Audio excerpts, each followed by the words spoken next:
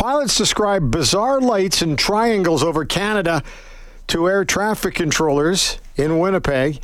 And it's an interesting story. Joining us to talk about it is British science writer Mick West. Hey, Mick, how you doing? Very good. Glad to be here. Well, thanks for joining us. So what are you hearing about all of this? It's kind of crazy stuff. Yeah, this is something that's actually been going on for more than a year. Pilots have been reporting these strange lights, like often in the distance, and they seem to be above them.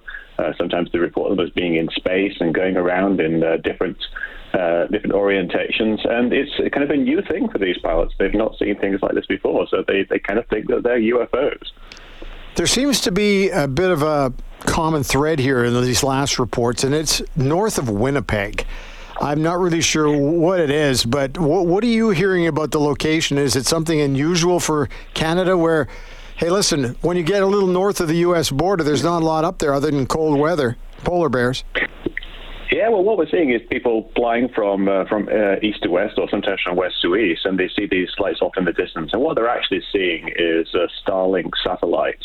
Now, when people hear about Starlink satellites, they think about these long trains of white dots, bright dots that you see in the sky sometimes, and those are Starlinks just after they've been launched. Mm-hmm. But Starlink satellites, there's actually nearly 6,000 of them up in the sky, and they're just pretty much everywhere you look in the sky, there are actually satellites. You just generally can't see them unless the conditions are just right. And when you're in that location, flying east to west over Canada, you're looking towards where the sun is below the horizon, and the sun will just reflect off the bottom of the satellites in just the right position in the sky, and it gives this really weird illusion where it looks like there's like 6 or 7 things flying around, when really it's just a few things that are flying through the same patch of the sky. Now, Mick, that's your take on it. That's what because some people want to think it's, from way out there, that kind of thing. But I've heard this story that you're talking about as well. But there's a special, I can't remember with the wordage, or there's an expression used for this Starlink phenomenon out there. But you're convinced that that's what it is. Yeah, we call them Starlink horizon flares, and the reason why we're convinced that's what it is that we've actually matched the video to the orbits of known satellites. So we've been able to download the orbits of the satellites from NORAD and then recreate them in a 3D simulation. Then we take the path of the plane, we take the actual radar data of the plane that tells you exactly where it is, put a camera in a 3D simulation on that plane, look towards the horizon, and we see the exact same configuration of satellites. We see the triangles, we see them crisscrossing, we see the whole thing.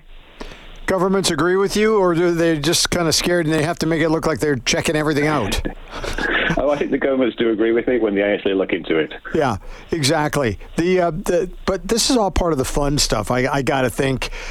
When you first heard this, did you think that this was immediately what it was, Starlink? Right off the top? We suspected Starlink, from the start. It took a while to actually get the math down and get the simulation correct so we could figure out everything. And I wrote a program that anyone can use. They just need to go to my website, betterbump.org, and look the SITREC program, the Night Sky Simulator. You can just put in your location, you can put in the track of your plane, and you can put in the time and the date and just look towards where the sun is, and you'll see these things in the simulator. So anyone can do it. Now, why is this a Canadian thing that we only hear about here? But we're in Canada, I get that kind of thing. Does this happen everywhere else? It does happen everywhere else, but it happens a lot towards the north and the south in the winter, just because of the configuration of the satellites. They kind of cross over each other at a position like a certain distance away from the North Pole. So if you're flying east to west and you're kind of lined up with that position where the satellites are crossing, you get a much more spectacular display of these satellites. But you can actually see them from anywhere. It's also extremely dark here in the winter. Right? Up there in the north, there's a lot of night up here in the north. I just went across the pole route from Amsterdam to Edmonton not long ago, and there's not a lot of light up there.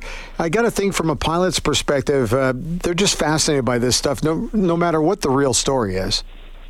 Yeah, that's right. I mean, lots of pilots, when they see them for the first time, they don't know what they are. And you hear them on the ATC, like talking to each other. Sometimes some people know what they are and they try to kind of fill other people in. But a lot of people, when they hear the explanation Starlink, they immediately jump to that explanation of the white dots, and they think, oh, no, that's not it. I've seen Starlink before. That's not it. And their imagination goes in a different direction. So Mick, when you heard all this stuff, and I'm just going to play a little of the audio in a couple of moments so people can hear what what the pilots were saying to the Winnipeg Central, that kind of stuff. But when you first heard this, do you chuckle a little bit? Well, I wouldn't say chuckle, but I recognized it because it was something that we've seen before. And we've seen the pilots make the same kind of misidentification before, which is perfectly understandable because it's the first time they've actually seen it. Right. I gotcha. So if somebody wanted to get a hold of you or somebody wants to find out more information on this stuff, what's the website? It's called metabunk.org, or you can just you can follow me on Twitter or X at Mick West. That's pretty straightforward. Gotcha. Hey, listen, thanks for giving us your take on it. I love it. Fantastic. Thank you. Thanks, Mick. Thank you.